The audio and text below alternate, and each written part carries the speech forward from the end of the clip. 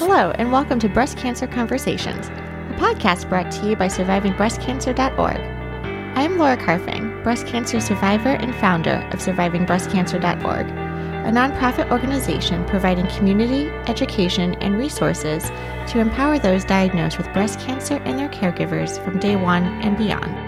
So we're good. You can see this is like this loft area with all these toys. I'll show you. This is really funny. This is my dollhouse from when I was a child. Can you see it? Oh my God, yes. Cabbage Patch Kid. Dog. I got mine right over there. We're all just kids who grew up in the 80s. 30 years later, we developed breast cancer. Today, we're sitting in front of Zoom because of COVID-19 and we're social distancing, sharing commonalities, stories, and inspiration. This is part 2 of our live stream podcast with Allison Teschler and Abigail Johnston. You can link to the first episode I'll have in the show notes below. But today, I'll provide a little bit of a recap from last week, and we'll dive right in. Yeah, I mean, between the three of us, we've been on a lot of drugs. I'm on my 5th line of therapy, which is actually, I sometimes cannot believe that I've been on so many treatments. And that's because we don't have, there are not very many treatments that are designed for us.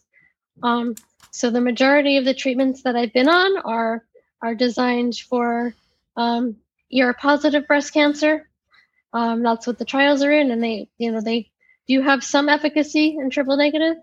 So they're basically throwing lots of stuff at me, things that are not meant for me. And that's what one person once told me at a conference, "Oh, you triple negative people, you guys burn through treatments," which was a really terrifying thing to hear. I've been on a drug since this spring called Trodelvy, and this is one of the first drugs that is actually for people who have what I have. So it's for metastatic triple negative breast cancer. It's one of the only drugs for us that exists today. The only other one that's out there right now is Tarceva, but we still have a long way to go for all metastatic breast cancers, but especially triple negative, because the question is what's going to be my next treatment? This is the one that I've been waiting for. But what's next? I have no idea, and that's terrifying. I have no idea, and we're losing people all the time. We just lost a member of our community last week, Kiara, who some of you might know, and she lives with the disease for a number of years, but she had metastatic triple negative. So the treatment options are not sufficient. They're not sufficient for any of us. There are people dying of all sorts of metastatic breast cancer, but it's especially challenging for triple negative. So we have many fewer options, and way longer to go as far as clinical development. So I was treated on the ACT treatment that you mentioned, and oh God, we're not even going to talk about that. I was also treated with Herceptin and Perjeta because I was HER2 positive, that some thought, and then come to find out that I was also HER2 negative after my surgery and was given Xeloda. So I was given, I think, all in all, 6 different types of chemotherapy. So there's a lot of toxicity happening through this body, and I'm still not happy about it. To this date, I am on letrozole plus a Lupron shot because I haven't had my ovaries removed just yet. Because I don't know, I'm not having kids, but I don't know if I want to go through another surgery right now. Though I heard that the surgery is easier than the shot. But that's another conversation. But all of this to say, we go through so much, and now that I'm being checked for everything else, whether it's diabetes, pre-diabetic, cholesterol, heart disease, high blood pressure, you mentioned metformin, etc. I almost want to be like, I'm just done. I just want to stop taking these drugs because I don't want to be taking more drugs to prevent the side effects of these drugs. And the way that you expressed this, Abigail, was like, you're taking this and you're doing everything you can to make these drugs work. So just putting you and I on the spot here, how do we reconcile that type of situation? How, and I look at you too, also Allison, where I feel like some of the triple negative breast cancer thrivers are like, I would give anything if there was letrozole or an aromatase inhibitor or tamoxifen. Yeah. And okay, deal with the joint pain. You're not going to get cancer. Keep taking it. And I'm like, I can't keep taking it. It's driving me crazy. And so I think this is also another elephant in the room where we're talking about quality of life. And, it's not better or worse or what works for you versus me versus the different side effects that we all experience. But I think the three of us here on this call can all go in three different directions about the best course of action. So I want to throw that out there as one question. My second question to you all are also taking all of this scientific information and language. How does the layman person talk to their oncologist about metastatic breast cancer? How can they advocate for themselves about what their next line of treatment should be, how they are doing, and what should they be doing so when they are talking to their doctors, they feel empowered? Welcome to the conversation.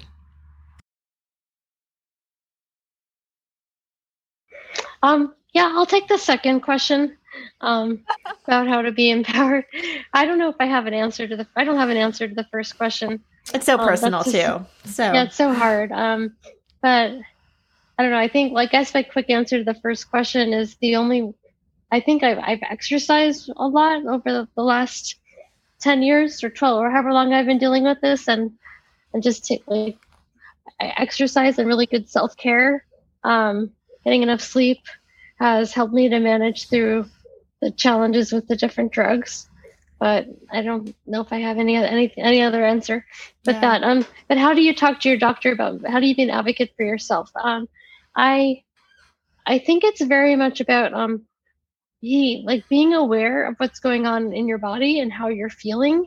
And because as Abigail mentioned, the tumor marker is a leading indicator. It's one way that we monitor how you're doing, but there's so much of a subjective component about how you're feeling and what symptoms you're having. So you really need to speak up about that. So I will say I had a very tough time on Piqray. It was very and usually I've done I haven't had a tough I've done, I guess, better than average on various drugs, just in terms of being able to manage them. But that one was that was a real doozy for me. I felt like it was literally a shit show for me, literally, because it was nonstop diarrhea. And I couldn't get a handle on it regardless of what I did. So it just, at the end, it just wasn't really working for me. And they kept on taking me off of it because the diarrhea was so severe. So I'm actually not really sure if it was that the drug didn't work for me, or if it didn't work because I wasn't taking it. But anyway, you have to be very, just advocate for yourself. Let them know what you're going through, because your doctor's not going to know about your shit show at your house if you don't tell him or her about it. So I think it's, being, clear about what you're going through. Not feeling like there's anything off limits. Because it is a little bit embarrassing to talk about things like that, but they want to know. So, and another thing for me was, so one of my other symptoms has been my neck, which I don't know if anyone wants to see. I don't know how well you can see it, but anyway, my neck has been a site of, that's where my cancer shows up. So that was where it showed up when I was re-diagnosed in 2018. And it's sort of like the barometer of how my drug is working, because when the drugs were failing, about a year from now, it blew up like a giant blister. It was horrific. And I guess that'll be a whole other story, because then actually Piqray, well, I'll tell you this one because it's kind of fascinating. So the tumor was really huge, and then I was on Piqray. Piqray killed the tumor. It literally blew a hole in my neck, like the size of a bullet. I had a bullet hole in my neck, because Piqray was so effective, even though it was so horrible. It was so effective that within 10 days it killed the tumor and left a hole about this big, the size of a bullet wound. So anyway, that was several months ago. Now my neck is healing, but it's sort of looking at these indicators, well, what's going on with my neck? If you have a problem area, kind of keeping track of what's going on with my neck, and making sure they look at it and I go in, like, I'm covered. Like, look at my neck, doctor. What's going on? So it's really, sorry, I kind of rambled for a while, but I think it's just like being very cognizant about how you're feeling, Mm-hmm. and expressing it. I also agree with the Abigail's point about being involved in the treatment decision, because there are factors to consider, like quality of life and other things. So as much as you can know, the more you can know, the better. But at the same time, I don't feel like, for me right now, what's the question of what my next treatment is not necessarily answerable. So, or not easily answerable. So I'm not going to let that keep myself up at night, because part of being a good patient is, I don't know if I want to say good patient, but knowing when you can pull back and rely on your doctor. I think it's all about, if you have a doctor you can really trust. And I know that the question of what is my next treatment is not something that's really readily answerable right now. And it's not something I'm going to choose to worry about right now. And I know that I'm working with someone that when the time is right and we have to make that decision, I'm in the best hands to make that decision. Well said. That trust is so key. When I, before cancer, I worked as a lawyer, and I had a firm where we did mostly family law. And I think that my relationships with my doctors is really patterned after what kind of relationship I had with my clients, which was I brought the law to the situation. They brought the facts to the situation. They were the decision maker, but I was advising them. I didn't have to make the decision. And certainly there were times when I pushed them to make a specific decision, but it was their decision. And so I look at my doctors that way. I look at my doctors as consultants. And to some doctors, I've said that, like, you're here to give me advice. I'm the one who makes the decision. And not all doctors are okay with that. Not all patients are okay with being that upfront.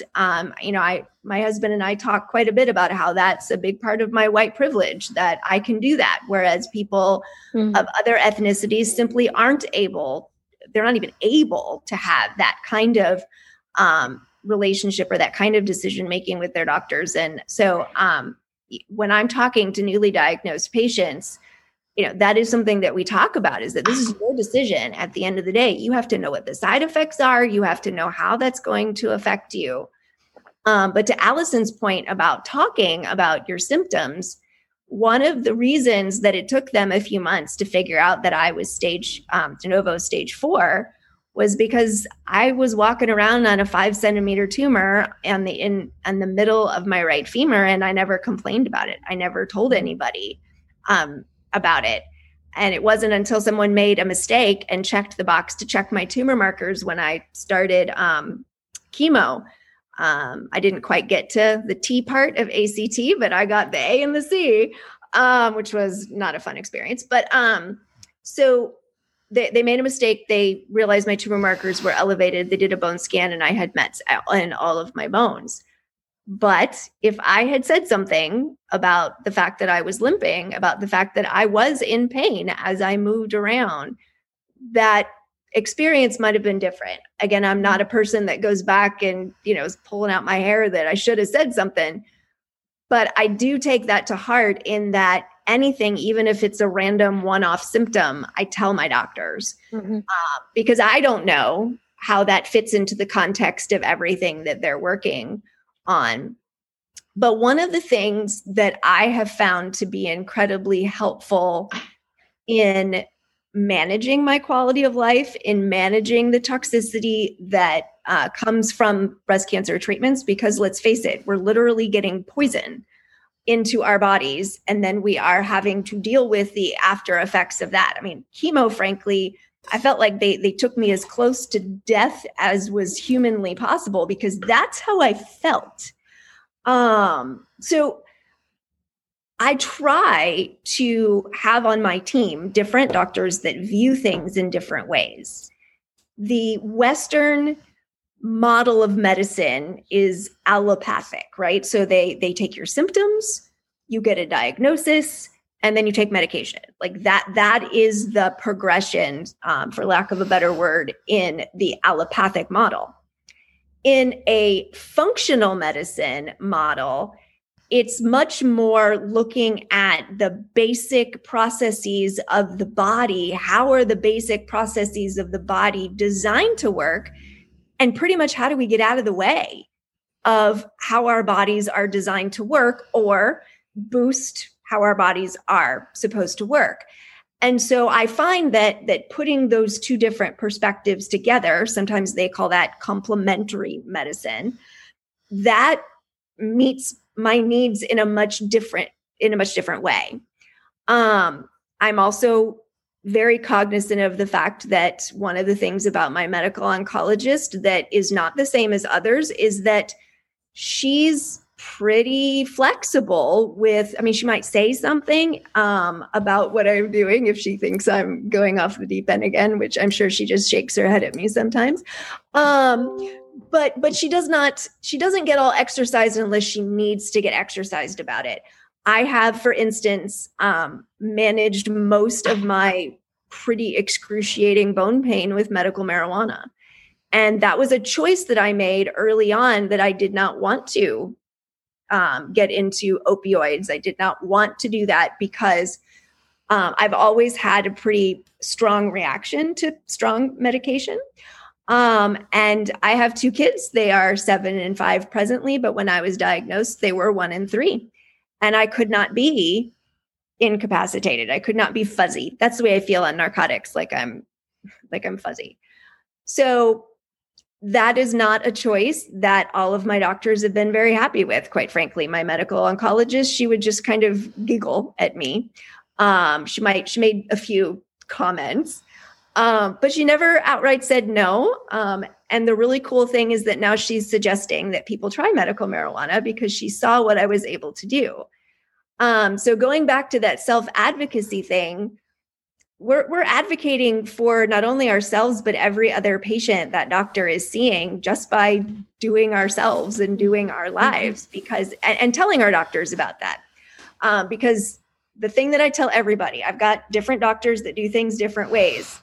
I tell all my doctors what every other doctor is doing. Yes. And I think that's so key, that if you're ever doing something complementary or alternative or whatever you want to label it, to make sure that all of your doctors know what the other doctors are doing. Most of my doctors are in one system so they can see each other's notes. Great. That way they're sharing information. My doctors that are outside of that symptom, it's an extra burden on me to bring that information in. But I think that's so important, so you don't do anything that's contraindicated. And there are issues with medical marijuana, hormone positive cancer, and CDK4/6 inhibitors. There are contraindications there that can be dealt with, I believe, in my own mind, based on the information that I have gotten. That does not mean I'm a medical person, but I know that some people, because there are some contraindications, they just don't do it at all, and that's their choice. I have chosen to use medical marijuana because I would have to take at least 4 prescription medications to replace what medical marijuana does for me. And what I don't want to get into is one of the things Allison alluded to, is you take a medicine. So you have to take medicine for the side effects, and then you have to take medicine for that side effect. And then you have to take different medicine for a different side effect. That confluence of medicines, to me, it doesn't make a lot of sense. And so I do acupuncture. I'll do some of I drink a tea specifically that helps to detox my liver and my kidneys. It's made out of milk thistle and dandelion root. And it's kind of disgusting and it sounds kind of weird, but my liver function and my kidney function has been normal for 3 years.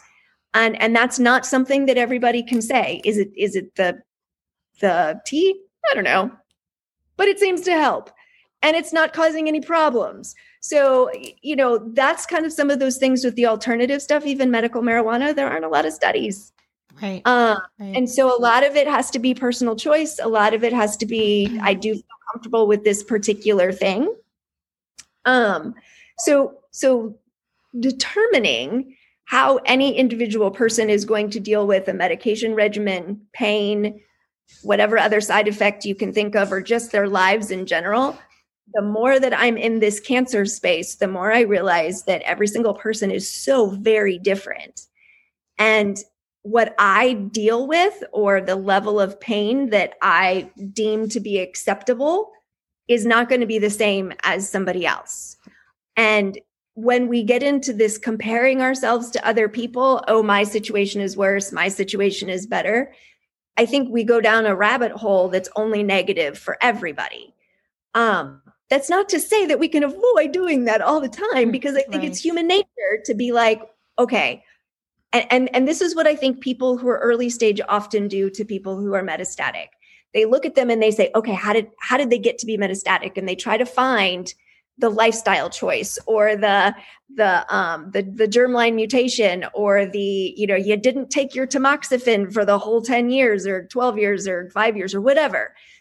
I think that it's seductive, that whole, okay, I'm going to find what makes that person different, and then I feel safe. I'm not going to do that.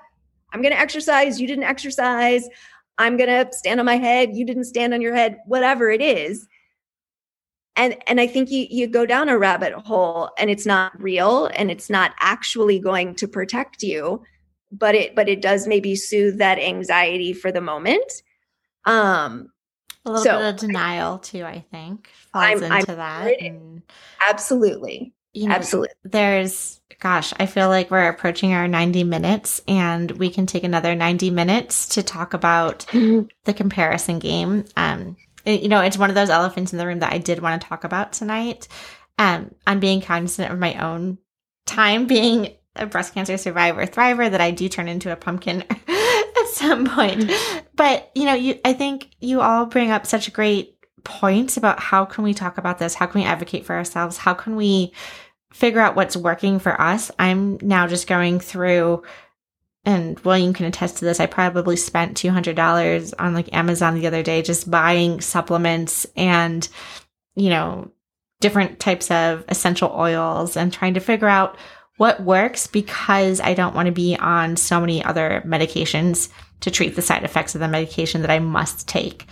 And just keep your eyes posted for these new blog posts of how it's all going. It's so hard. It's trial and error. I want to find the functional medicine doctors. I want to talk to more people and get more opinions and really make this work. And I think at the end of the day, that's what we're looking to do. We're trying to figure out what that balance is, that when we wake up in the morning, whether it's taking a pill or going in for treatment or doing absolutely nothing and just taking a walk, whatever that is that you do, you're waking up and you know that that is the best you want to be doing, and you're satisfied. And to me, that's when you can get to that realization of happiness and content, then you're thriving. To me, that's what that is. I do want to take a moment. There's so many topics I still want to talk about, and I do want to open it up to questions. So I thank you, everyone who is still listening to us live on the Facebook and then also on the Zoom call. I do want to give you guys an opportunity to weigh in and to ask questions.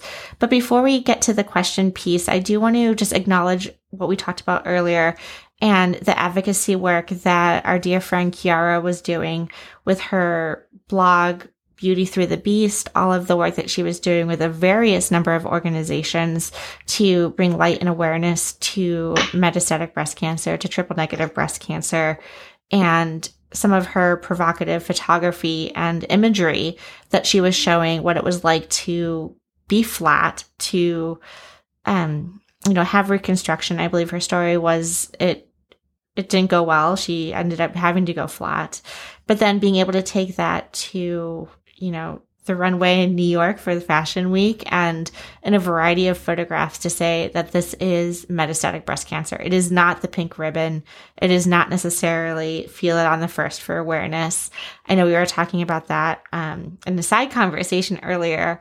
And I'm like, I post on social media, feel it on the first, but I'm preaching to the choir. I need to find a non-breast cancer choir to be like, hey guys, you need to do the self-breast exams, right? So, there's so much more work to be done, and I'm a little speechless because I will admit, I'm in denial. I am speaking on this podcast with both of you. You both are stage 4 cancer havers, thrivers, survivors living with metastatic breast cancer.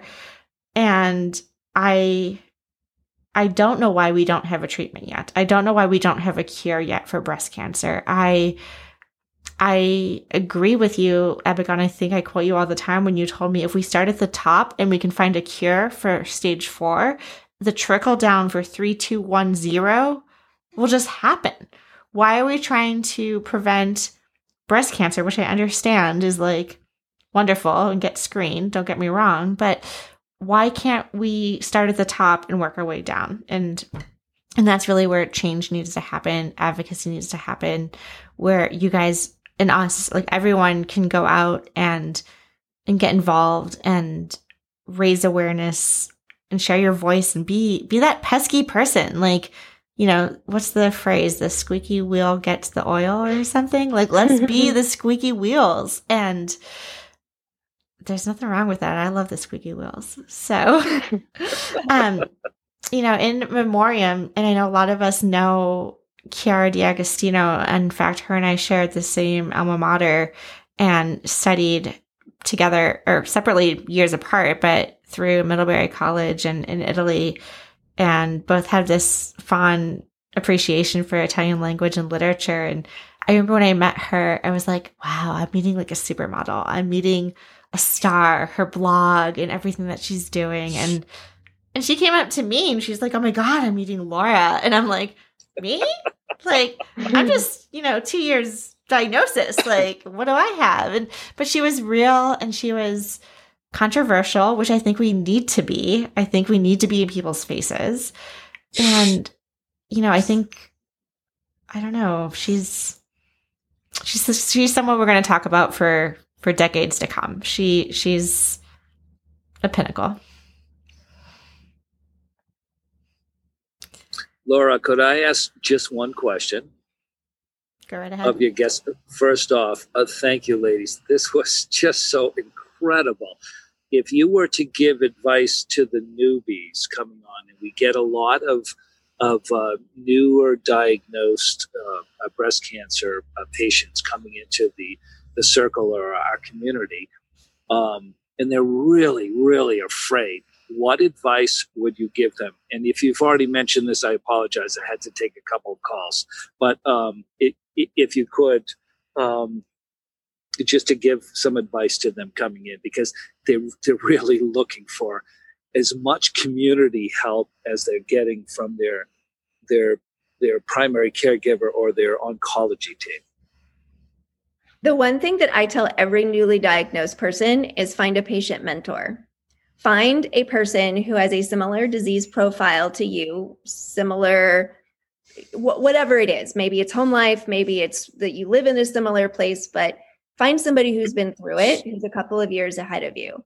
Because one of the things my dad and I moderate a stage 4 support group every other week. And we talk a lot about how this whole process makes you feel helpless. It makes you feel powerless. We are powerless to a certain extent over cancer. I mean, we're completely powerless over cancer. And really, in the metastatic community, we're simply trying to stay ahead of the cancer mutations. So having, and that is so overwhelming. But the antidote to feeling that helplessness, that powerlessness, is human connection. Having that person when you're flipping out at 1 o'clock in the morning, that you can text that person or you can call that person and just say, I'm having a scan tomorrow, and they know exactly what you're dealing with. So that human connection, but finding that person that you can say, okay, that person's a little bit farther ahead of me. I can see that it's possible to get farther. Now, the downside to all of that, just like we're talking about Chiara, is that in the metastatic community, we lose 116 men and women every single day in the US. And so the struggle, I'm 100% aware of this, is that patient mentor may not live for very long.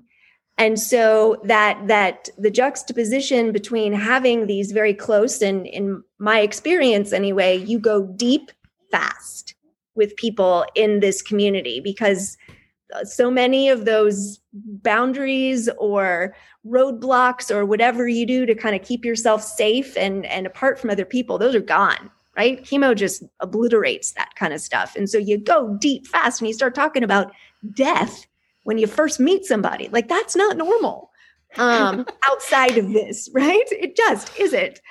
And so that it's so significant, but the con of you're going to lose people, that is something that's very difficult to struggle with. And so one of the things that Allison and I are doing together is a project called MBC Grieving Together.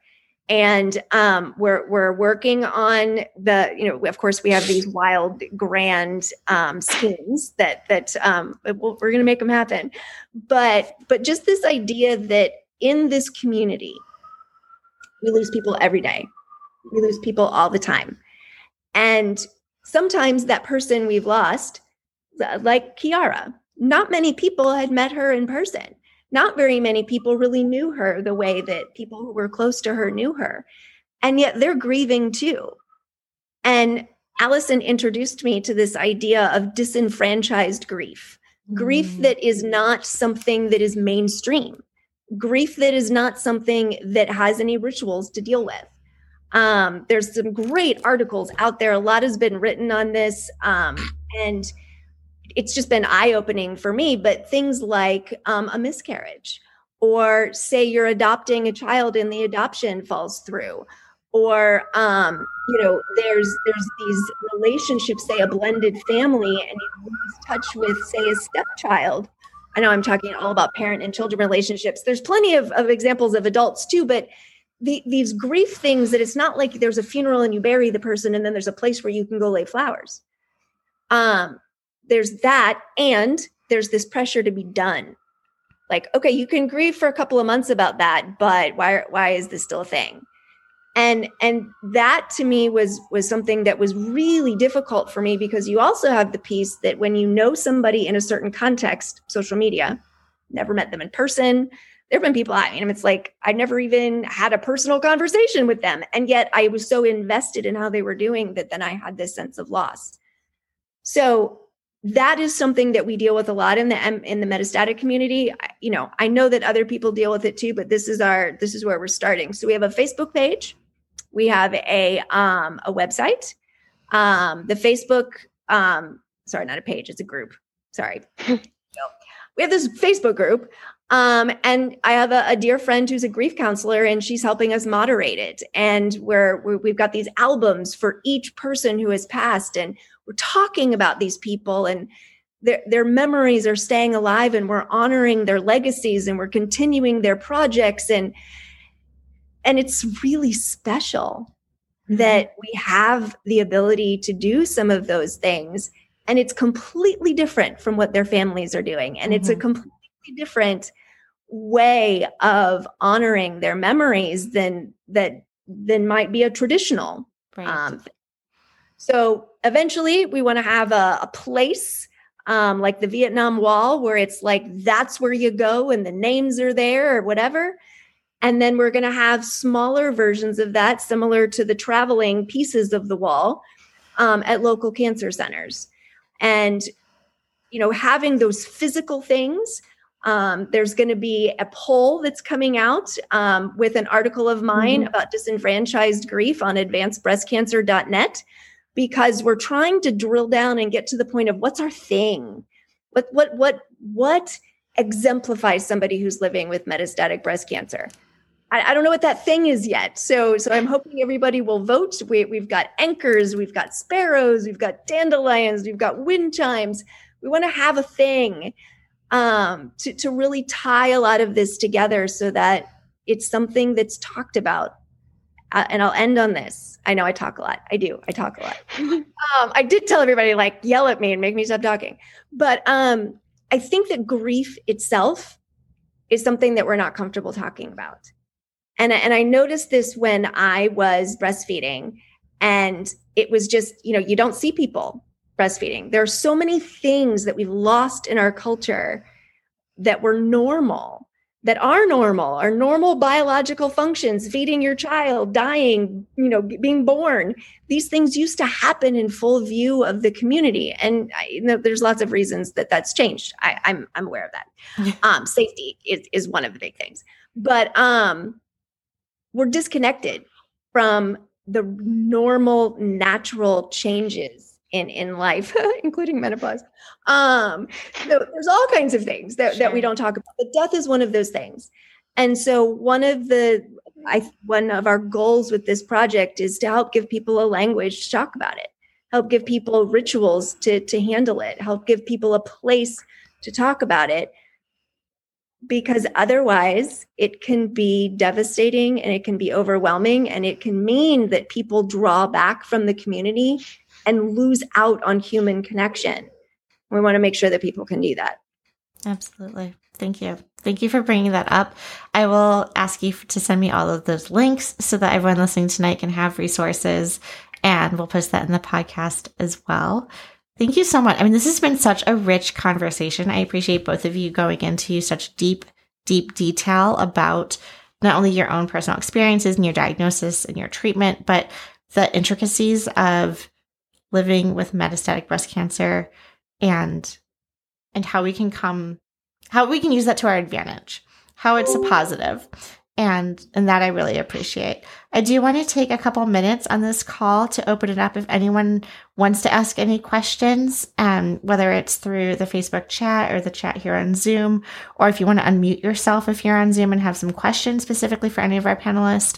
This has been such a wonderful evening. And again, we can go on until midnight, but I turn into a pumpkin. So thank you all for spending such a wonderful evening together. I know we all have kids and life around this hour, but I appreciate it. But if anyone has any questions, please unmute yourself, introduce yourself, and we'll just open it up.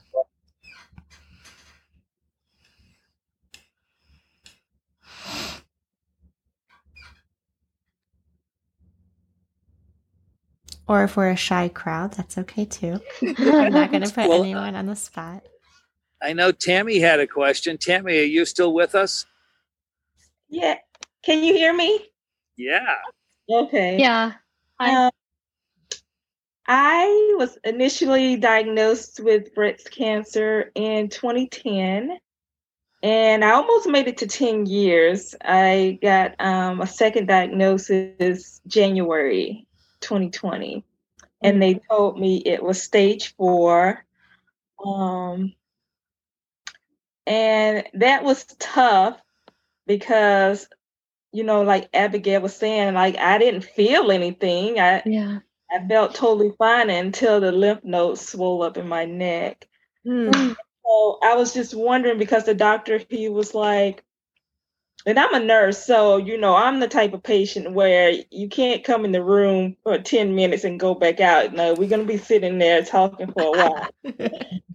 And so he was saying, oh, we can treat this, but we can't cure it. But I just don't understand that part. There's no cure for cancer. And honestly, the sad fact of the matter is doctors are misleading early stage patients by telling them they're cured. The proper verbiage is no evidence of disease. Or for some of us with bone mets, it's no evidence of active disease. So once cancer has begun to proliferate or divide out of control, there's no medical way to stop that. What they do, as best they can, is they remove it. And that's where you get your lumpectomies or your mastectomies. But they know now, and this is where the liquid biopsies come from. As soon as you have cancer that begins to divide out of control, there are circulating tumor cells that go into your blood. So I'm actually one of those people. My cancer did not spread through my lymph nodes. It spread through my blood because I was node negative after my lumpectomy. And that was also one of the reasons why it took a while for them to figure out that I was stage 4. So a liquid biopsy, which they're getting better at understanding them, is actually testing the number of circulating tumor cells, and then they morph into something else. And I always forget that label once that they are active. So those circulating tumor cells are in your blood as soon as you got diagnosed. It was just that it took them 10 years to find fertile ground. The other thing with bone mets is that, and I was part of I was a patient advocate advising on a trial about how cancer cells that are activated, they came from breast cancer, that they hide in the bones, and they can hide in the bones for decades. They lie dormant inside the bones. So I know that doctors are trying not to scare people, right? They say, you're cured, you're done, you never have to deal with this, put it in your rear view. And I totally understand why they do that, because for the vast majority of people, that's the truth. They don't have to think about it anymore. But from a scientific biological perspective, once the cells get activated, once they turn on, once they begin to proliferate out of control, there's literally no medical or scientific way to stop them. It's simply staying ahead of it and treating the symptoms and treating as much as possible the fuel, right? They do multiple things to shut off their ability to continue to divide out of control, and fuel is a big part of that. That's interesting what you were saying about them lying dormant in the bones. I've heard that before, and I'm one of those early stagers with no evidence of disease, but my oncologist is, you need Zometa because that will strengthen the bones, and studies have shown that it will potentially help with the metastasis to the bones. Yes. And I'm like, are you telling me it's my bones? Like, right? Like, what are you telling me? Right? So I totally agree. I think that's really important to understand. Yes, there's no evidence of disease, but you go back to that initial comment we had. Once you're diagnosed, you're constantly managing. It's a constant, like, trying to stay ahead of it, with it, in front of it, whatever you want to call it. Allison, I would love to hear your opinion too, because I know we talked about early on the definition of metastatic breast cancer, and we named the bones and organs, but what does it mean when it's in your lymph nodes? Specifically, my lymph nodes were positive, but it did not go to the lymph nodes in my neck. It was all in the axilla area under my arms. But to Tammy's point, in like your experience, once it goes to the lymph nodes in the neck and other places, that's considered stage 4? Yeah, I mean, that was my situation. So Tammy, I might have had a similar story as you had, but my the first manifestation of my metastatic cancer was in my neck. It was a lump on the left side over here. So that is typically metastatic cancer. If it's in the axillary armpit, that's not necessarily metastatic. That's still very close to the breast. Right. So, yeah. It's complicated. The whole thing is complicated. I think that it's a fascinating thing that I've learned with meeting different doctors and different scientists is that it's so complicated that the 10,000 scientists that go to San Antonio, because that's 10,000 people, scientists, doctors, et cetera, all of them are focused on breast cancer. They're from all over the world. And they're all, it's like the elephant, right? What does an elephant look like? The blind people, like, it's a rope, it's a wall, exactly. Right? So we go back to perspective, and we go back to, there's all these really smart people looking at all these different little questions, and they're making progress. The amount of medications that have come out, I mean, Ibrance, Kisqali, and Verzenio, those were a game changer. Herceptin for HER2 positive people, that was a game changer. The medication that Allison is on that I can never say right, that's a game changer for triple negative people. And so we keep seeing Piqray. That's a first in its class. The first drug that was designed to address this particular somatic mutation, the PIK3CA mutation, that almost 80% of breast cancer havers have. Like, this is a very prevalent mutation. So they are making so much progress. It's just that cancer itself is such a gigantic thing.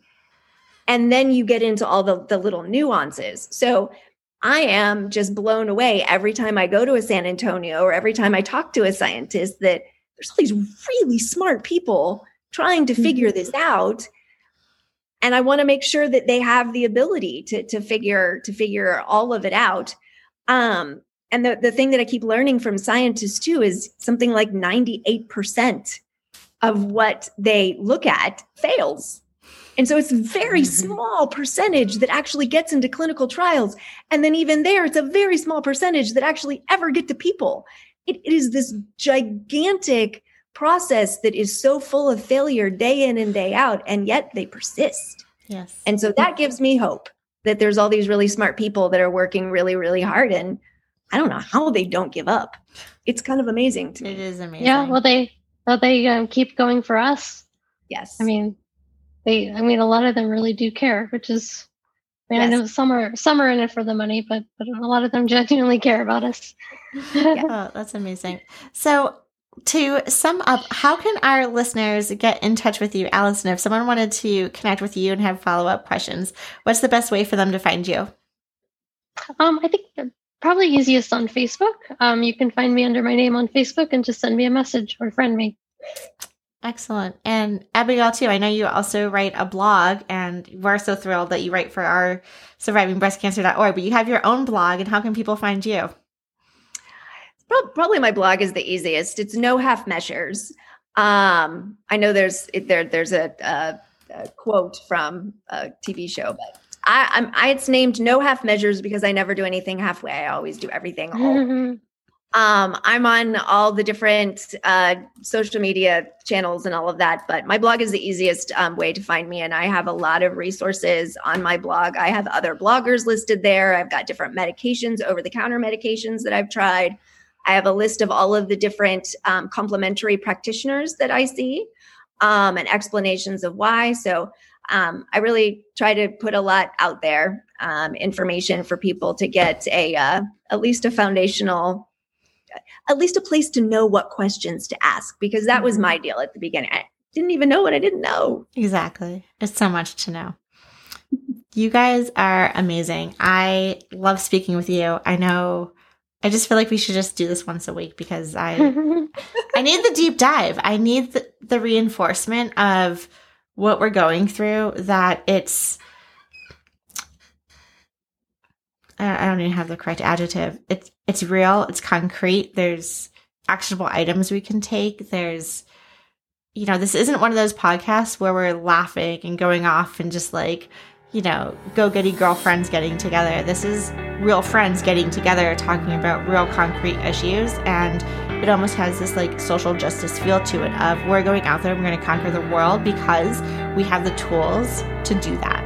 And we're the patients that we're going to say, if you don't utilize me for clinical trials, if we don't talk about this and what I'm going through and my symptoms and my diagnosis and what I'm going through and everything that we just talked about, if we don't voice that, then nothing's going to happen. And so you just gave us all of the language of taking this conversation forward. For that, I am forever grateful. So thank you guys. I appreciate it. Oh, thank you.